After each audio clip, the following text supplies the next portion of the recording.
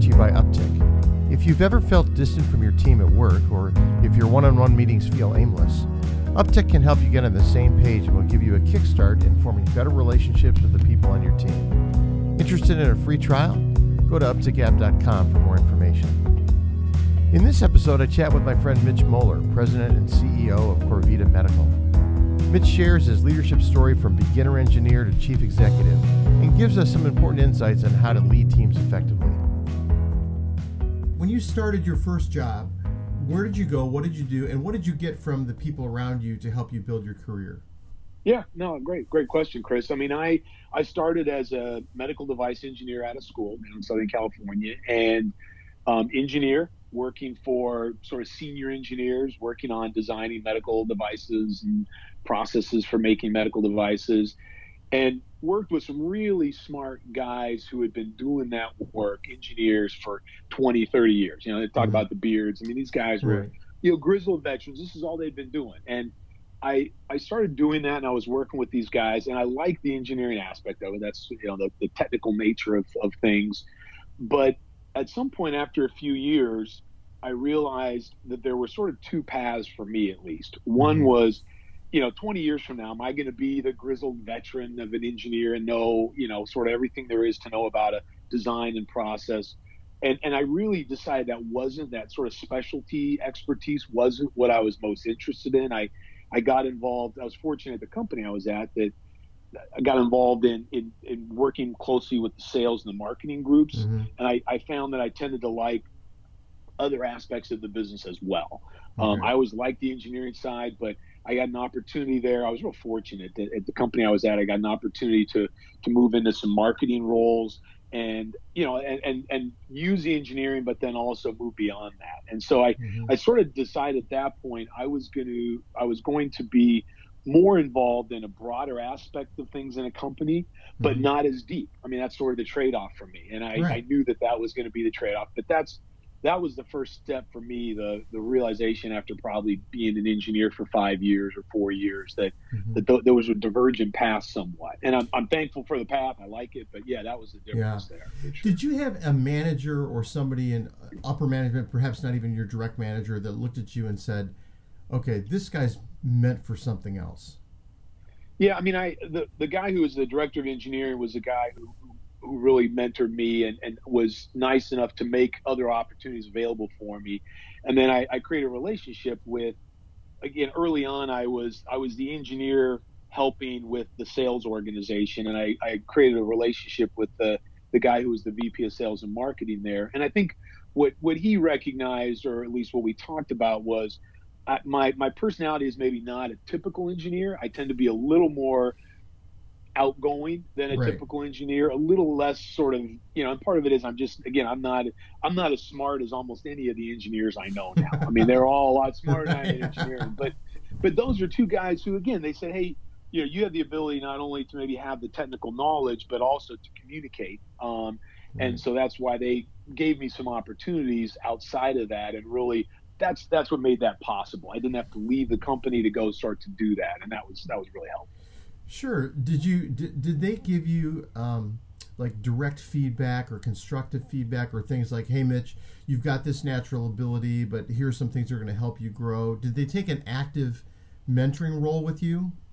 I would say, I mean, the guy who was a VP of sales and marketing, really more of what he did for me was make opportunities available. So there was certainly some discussions and feedback and help with me on, hey, Mitch, you should think about maybe this versus that. And there were actually a few people in the outside of the engineering organization that certainly, I mean, that's how I learned all of that, right? I don't have an MBA, so I didn't learn. I learned that from folks in the finance group who were kind enough to sort of sit down and help me with that. Same thing with sales and marketing. So that was really more in each of those areas, the skill sets of those. So, I don't have a marketing degree. I've worked in marketing, don't have an MBA. I have an engineering degree, but I have a lot of knowledge because a lot of people were kind enough to say, hey, Mitch, let me show you what a P&L looks like, right?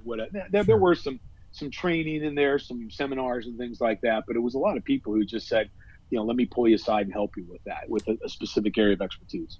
Man, that's great. And And so you're in this role. You're playing the engineer in the cubicle or wherever. You're designing devices. You get some opportunities to move up a little bit, and then somebody comes to you at some point and says, "Hey, Mitch, we actually want you to manage some people. We want it. We want it." Was that something you had aspired to? Was it something that scared you? Was it? I mean, how did you feel about that first moment? Like, I'm responsible for these people. Yeah, I mean, actually, my first, I had been an engineer there for about 3 years, and again, the director of engineering there was a great mentor of mine, liked my style, and after about 3 years there, they went through a significant reorganization. He became the VP of engineering, and he called me in and said, "Hey, Mitch, can you meet me in the office on Saturday?" And I went in and met with him. He said, "I'm going to make some organizational changes. I want you to be an engineering manager, and I'm going to have these people reporting to you." And most of the people reporting to me were significantly older than I was. Yeah. And I was like, okay, maybe not. And candidly, he did that. And the backlash was tremendous in terms of these people like, heck no, I'm not reporting to this young guy. Right, because they thought there was a hierarchy, right? And they were on the ladder, and you were at the bottom of the ladder. And he jumped me, sort of boom, right over the top of a lot of people. Yep. So that was sort of a hostile environment. We dialed it in after time. He coached me through some things, and we in working with some of those folks, they realized that I'm not here to sort of stomp on their heads. Right. But that was my first foray into quote management, and it was a rocky start, to be very candid with you. Yeah, well, I mean, yeah, and there probably was no good way to do it, particularly if he wanted to turn something around, Yep. Now, so let me ask you this. So I had a very similar experience, by the way, where I was put in management over people that were significantly older than I was, 20 years and more, and part of the thing I was thinking of at the time was, okay, somehow I've got to build trust in them and help them understand that leadership is not, I'm smarter than you, I'm better than you, I know more than you. It's a role, right? It's a role, and that role has certain competencies that your boss obviously saw in you. So how did you build trust with these grizzled veterans, and how did they kind of land with, actually, Mitch is helping me do my job better? I think you hit on it, Chris, is, one, the acknowledgement initially that my being in that role didn't mean I was a better engineer than them. As a matter of fact, as I said earlier, it's sort of the opposite. I mean, it was that there are other roles that I'll play, but part of it, and I've always seen this as management, it's part of my sort of philosophy now of how I work with people that are part of my team is, my goal is to help understand and make sure we're all moving the same direction, sort of help set direction. But then what can I do to remove obstacles for them to accomplish the goals that we're shooting for? Because at the end of the day, once I moved in that role, I'm not designing a product. I'm not, I'm not doing those things. And that's where the rubber meets the road. That's what the company pays us to do, is develop new products or whatever the end game is.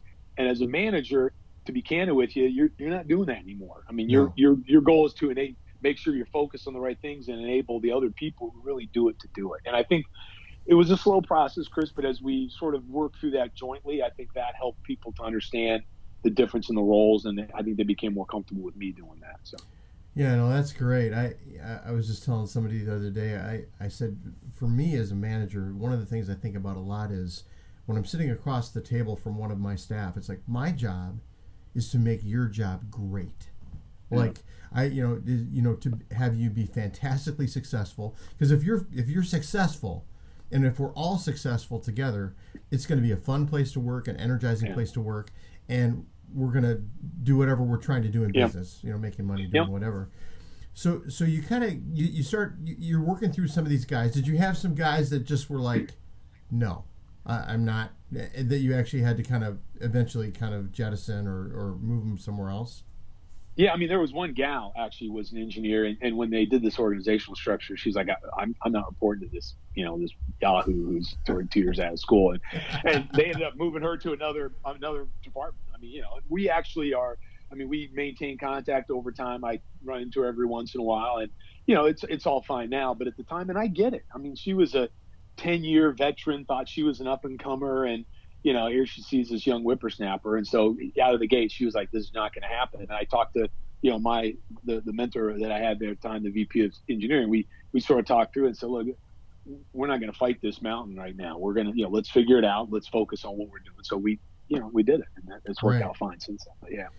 So as you moved up the ladder, and now you've got not just some direct reports, but now you've got managers that have other people that are reporting to you. You've got several layers, because eventually you become the CEO of a much larger company. How did you impart culture and the way you felt about people and trusting leadership to them, empowering your workers? How did you impart that to the people that were kind of running the show for you now? Yeah, no, I think one of the leadership tools I use is, whether the people report to me are in the same office or whether they're remote, but I will typically have a process where I'm doing a one-on-one with my direct staff team, whatever, once a week typically. And when it was with engineers, it was, and this is a sort of a process I've developed over time, but when it was in engineers, we were talking about their tasks, their activities, how's the progress working. As I began to have more managers reporting to me, more of our conversations were about their team. How is their team doing? What are the needs of their team? And I think part of that, Chris, was an implicit sort of education with those guys about how we do that. And my focus, again, was the one thing I love about step aside. I mean, the one thing I love about, quote, management is it gives me the ability to be more impactful to a larger breadth of the organization. I mean, as an engineer, I can design an awesome product, but that's sort of the scope of my influence. As, a manager of managers, you can influence sort of the whole team that represents if you do those kinds of things. So my focus was, again, with them as I'm looking to them on mentoring them, and also on how they're working with their team. Also, how can I eliminate your roadblocks? How are you eliminating your team's roadblocks? So sort of a by osmosis almost, Chris, as we did that.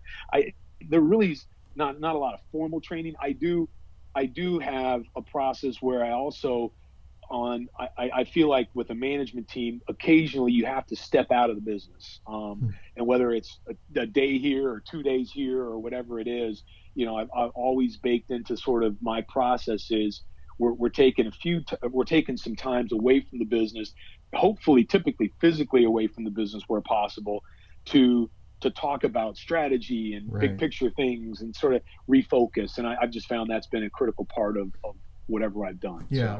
But when you and I chatted a little bit before, you told me about a situation where you came in and you felt like things were, at least in your mind, they weren't being done the way you would want them to do, and you went through a period of change. Tell me a little bit about that, and what were the steps that you took to make those changes?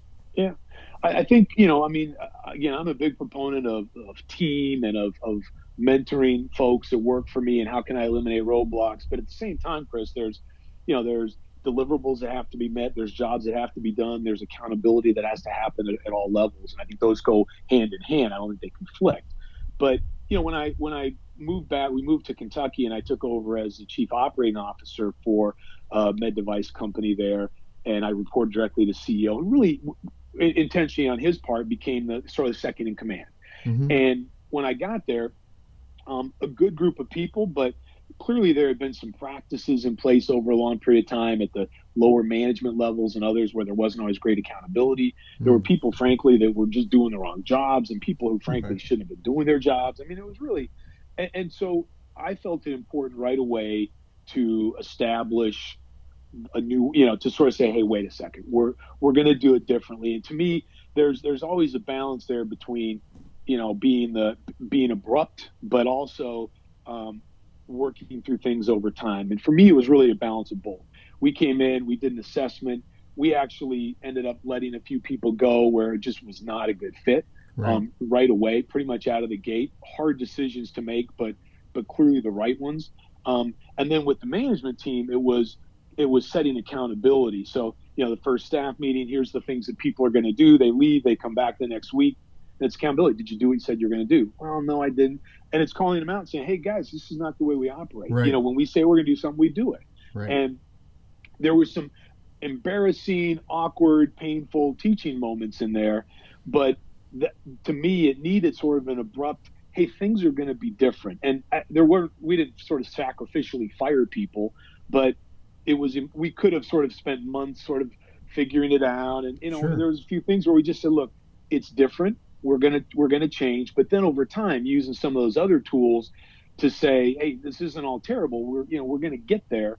But there was my recommendation for folks new in a management thing is figure out what your core sort of philosophy is, and engage pretty quickly on what it is, and don't depart from that, because whether you're raising kids, once you start to deviate, kids are great at sort of figuring that out, and they're all over it, right? It's like water. They figure out where the crevice is and they go for it. Yeah. Yeah. I mean, there's this other, this word that I became enamored with called habituation. So the concept is, you have that, you're going to return that thing to the grocery store, to the store, and you set it by the front door to do that. And then a month later, you realize it's still sitting by the front door, and you've forgotten that it's there, even though it's sitting right there, because you've just become used to it. Don't even see it.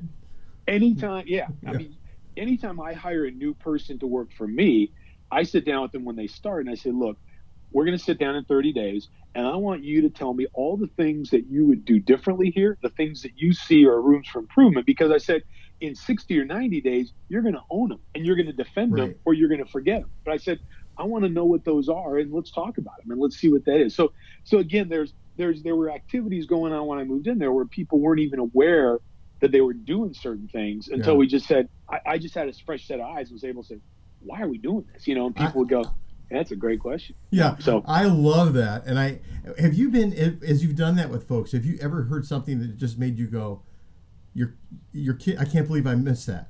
I can't believe I missed it. Yeah. I mean, I'll try and think of a good example of that, but clearly on most of it revolves around sort of bureaucracy, that we've sort of, companies are great at embracing their own bureaucracy. And, again, the managers tend to usually defend that bureaucracy over time because they were either part of creating it, or they just, habituation, they got it's used comfortable. To it. So, yeah. I mean, but people come back in, and typically I get great nuggets of sort of ongoing improvement out of that, of, wow, I can't believe we do that. I mean, a lot of it is in the way we process things. Group A goes to Group B, then goes to Group C. And you're like, why doesn't A just talk to C? That's a great idea. Why don't we do that? Let's start doing that. Okay. Yeah. And, process improvement right there. Yeah. It's fun to be in a role where you can recognize that, or actually have someone else recognize it. Chris, by definition, I'm a lazy manager. I mean, if other people can identify processes that are better, I'm not hey, I have to invent it. It has to have my name on it. I'm exact opposite. I'm like, hey, I like that idea. Totally. I don't have to figure it out. Let's use it. So that's a big part of what I like. It's funny you say that. I told a friend of mine, I said, I'm just a thief. I just hear a great idea, and I just take the great idea and I appropriate it as my own. And I'll give people credit. I don't care. Hey, this is Mitch's idea that I got from Mitch, doing this interview. Yep.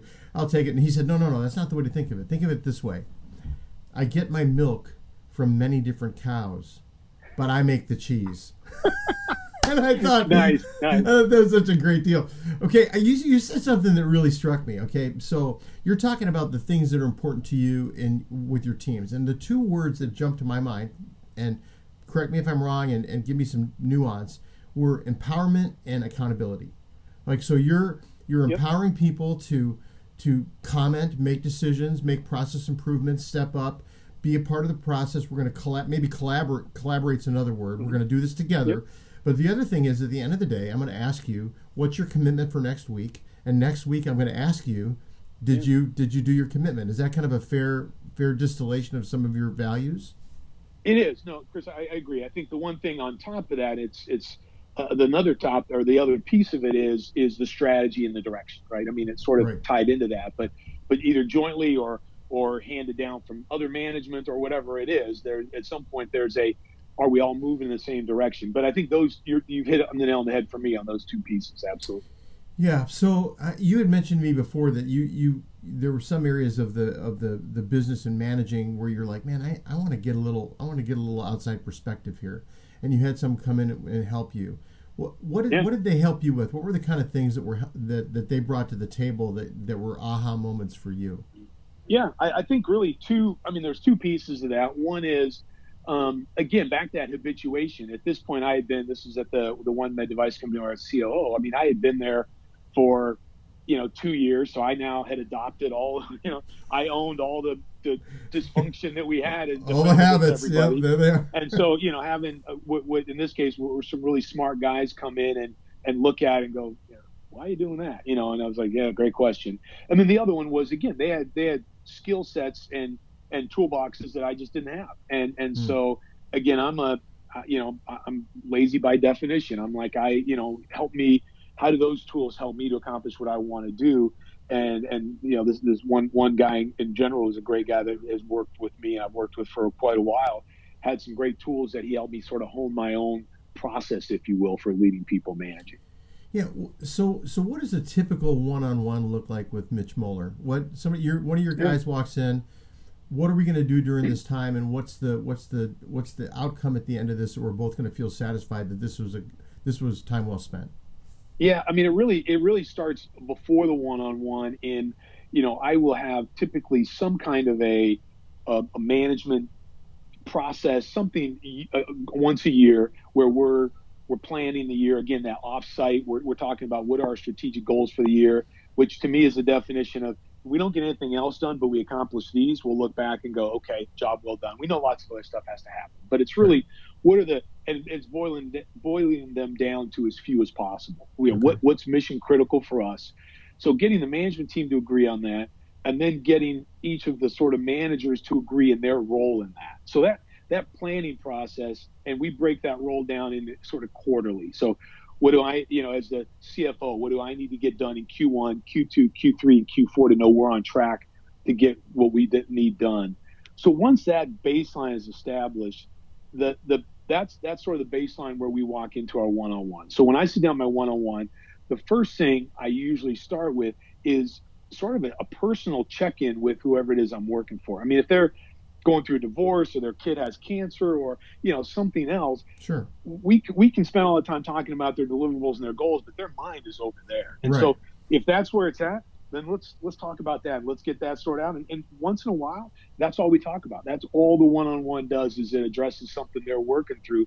Because if we're not doing that, then we're not. Everything else is just blah blah blah. Yeah, it cascades right? down. You won't. They're just sort of checking it. So I try and start with how are we doing? What's going on? Personal life. And with new people that work for me, or when I step in a new organization, my first one-on-one is typically extended with them, and I really go through and I ask them, what do you like doing? Tell me about your family. And I take notes, so I know what drives them, what motivates them. I try and understand that. And a lot of people are sort of scared by that at the beginning. Hey, what's he trying to do here? I'm like, I just want to get to know you. I mean, so I know sort of what their background is. I know what drives them, hopefully. I mean, I learned that over time as well. But anyway, I start with where are they at today? And a lot of times it's fine, and we sort of check in on that, and then we move on.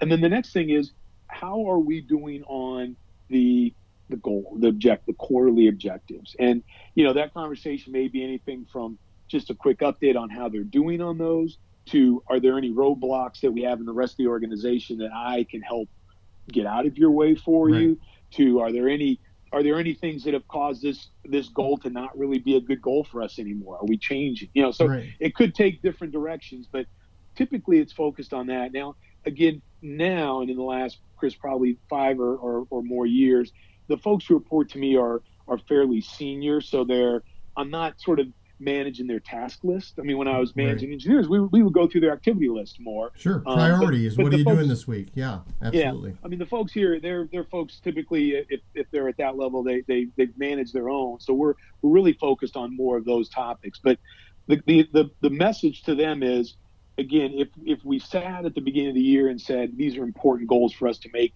to be successful, and we're not bringing those up in our conversations, sort of shame on us. We wasted the time sort of sitting aside thinking of those. So that's really what that engagement looks like. And then out of it will come sometimes either some activities for me or for them. And again, that accountability piece, a lot of times it will be, how did I do on mine and how did they do on theirs? And, one of the things I learned early on painfully is it's really hard to hold other people accountable if I'm not.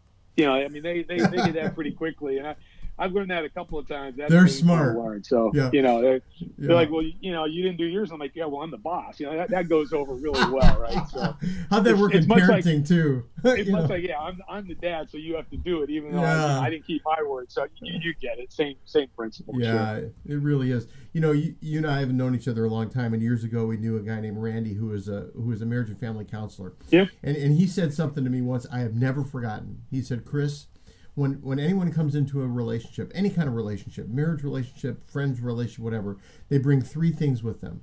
They bring in their personality, like who they're created to be, the stuff's in their DNA. They bring in their perspective, their experiences, the collective, and they bring in their pathology, the sick parts, the sick parts that, and it's been super helpful for me to think about those three things in a business relationship.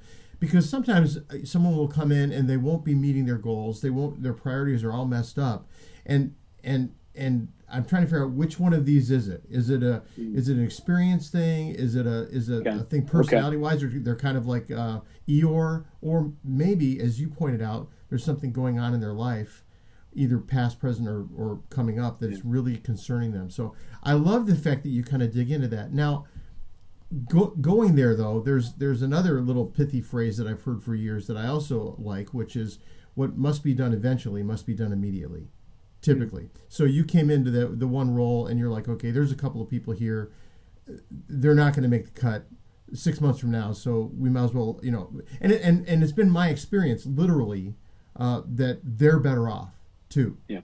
Because they're not spinning their wheels in a place that's bad. You're releasing them to go find another role.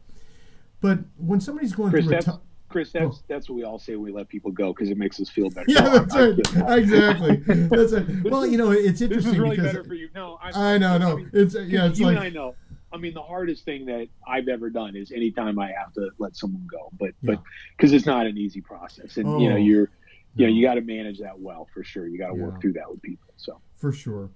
But when let's say you've got an employee who's going through a rough stretch, they're going through a divorce or they're going through something that's really difficult.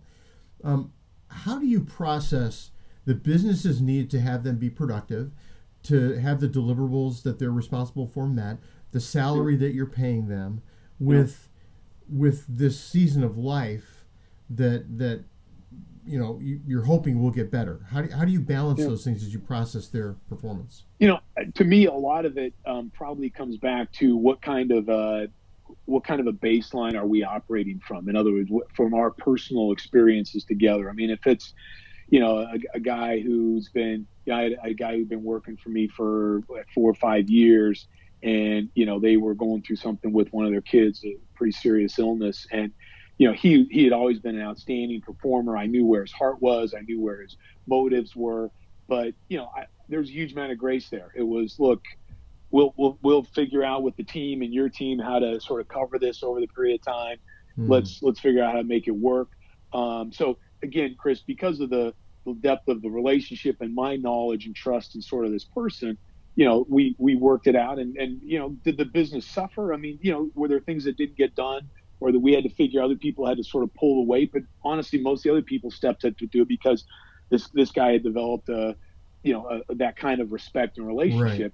Right. I've had other situations where, I mean, literally you hire someone and there's always something going on, right. and it's really never been productive. It's always been a drama. And I can think of one person in particular. I won't tell you his name, but anyway. Thanks, because I'm actually right here, and it wouldn't be Chris, appropriate. CZ, no, I mean, it was, after, the first one, it was sort of, okay, let me give you the benefit of the doubt that this is just a season, so we tried to work through it. And it was pretty apparent after a little bit of time that there was another thing. And, so we ended up just saying, look, this is not a good fit. I mean, this is, let's figure out how you're going to go do something different. So Chris, it really depends on, I would handle the situations very differently depending on the character of the person and what we had developed over time. And even with sort of folks I don't have that with, this is just my nature. I would typically start giving them the benefit of the doubt, but pretty quickly, we hold accountability on that, because again, we're running businesses. I got shareholders, and I got, bosses, myself, that are counting on us to deliver results. And, this isn't a country club. This is, whatever it is, this is a job, it's a business. So, you got to hold people accountable. My understanding now is that your role is at a company that's a startup or Yep. What are the differences in managing, and you have a dispersed workforce. What are the differences that you're finding in managing that kind of team and this kind of process as opposed to being the COO for a much larger organization?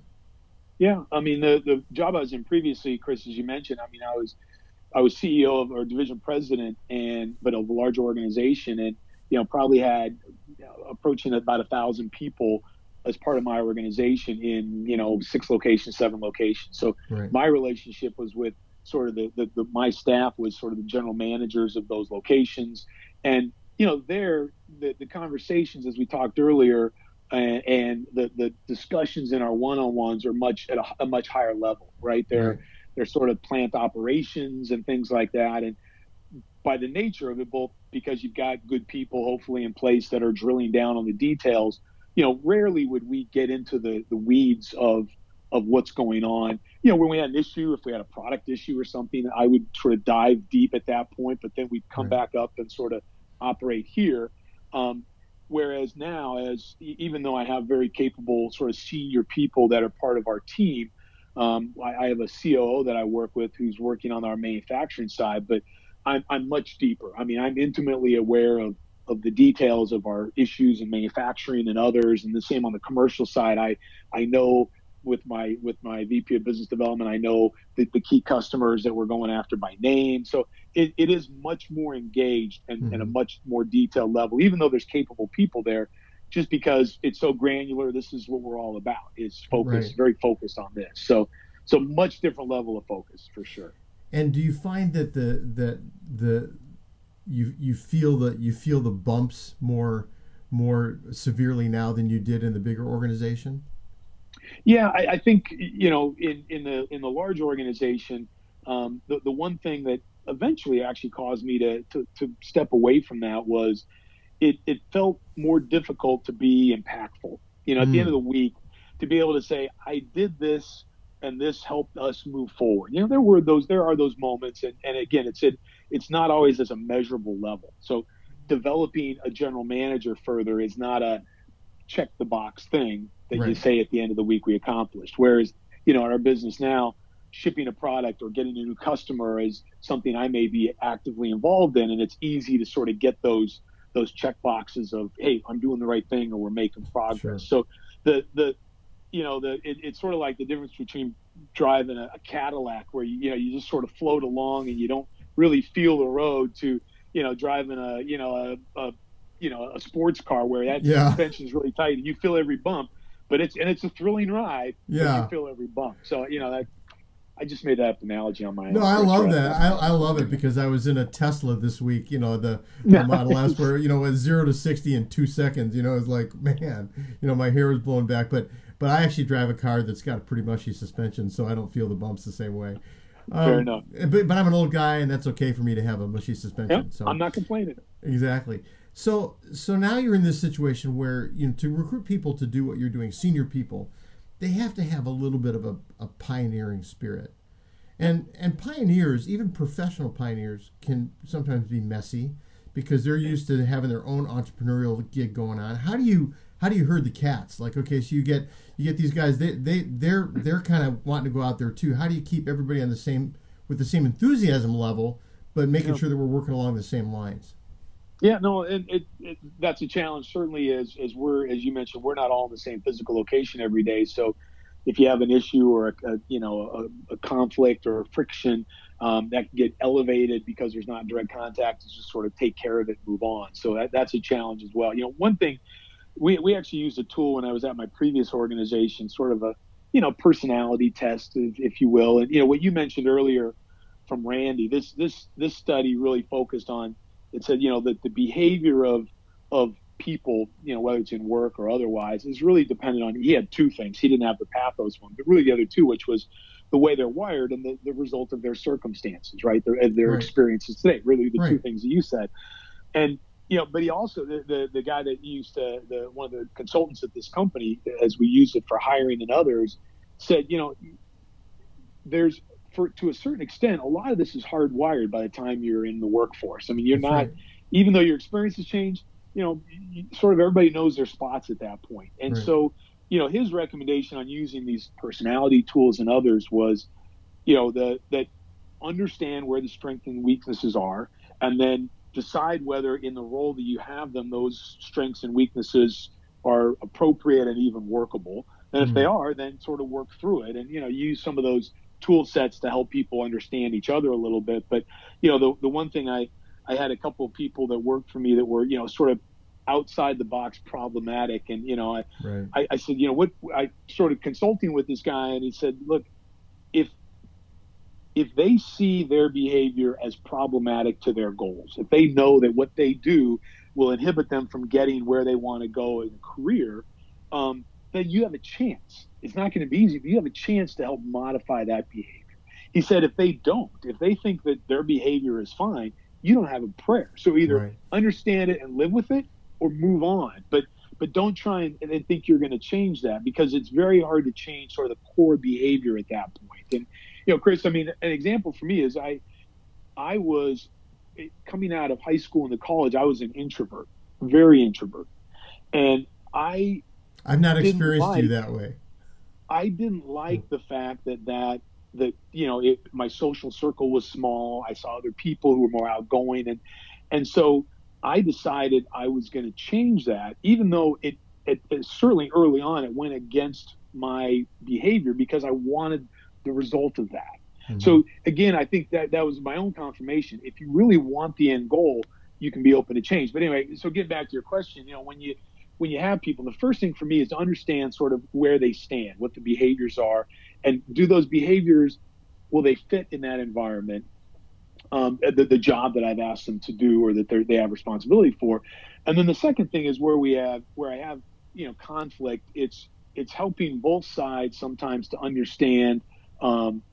We all know those personality tests and others. Sometimes they help us think, okay, this person's a detailed person, so if I want to help them understand something, I need to give them the details. And then Right. This person's not, so if I want them to understand, I just need to give them the big picture and move on. Those kinds of tools can help. Yeah. But it's a challenge for me today. I mean, I got folks. It's not always easy. I mean, you get strong personalities and driven personalities, and I will take that over sort of, or just people who are just existing. But it's channeling is always a challenge. So yeah, there's a phrase that I've used for years that my staff have heard me say, that I'd rather give speeding tickets than parking tickets. So I like people that are out there, they're moving, they're fast, and they want to go, and they're empowered to do their roles. But if I haven't done a good job of laying out the goals, the objectives, the big picture things, as well as what their boundaries are, well, they're going to take what could normally would be a flesh wound and make it a head wound. And and sometimes that's a physical mistake, but sometimes it's a cultural one. And I know for me personally, and I've interviewed a lot of business leaders recently, the hardest thing is that I don't think I've ever let anyone go too early. I usually let it go too long. Yeah. And because somehow I feel like I can rehabilitate this person. And as you're saying, some of this stuff is hardwired in, and if they don't see the problem, it's not gonna change. And that's really really wise. Mitch, this has been a great time. I've loved getting to chat with you, and would love to do this some more. So thanks for joining us.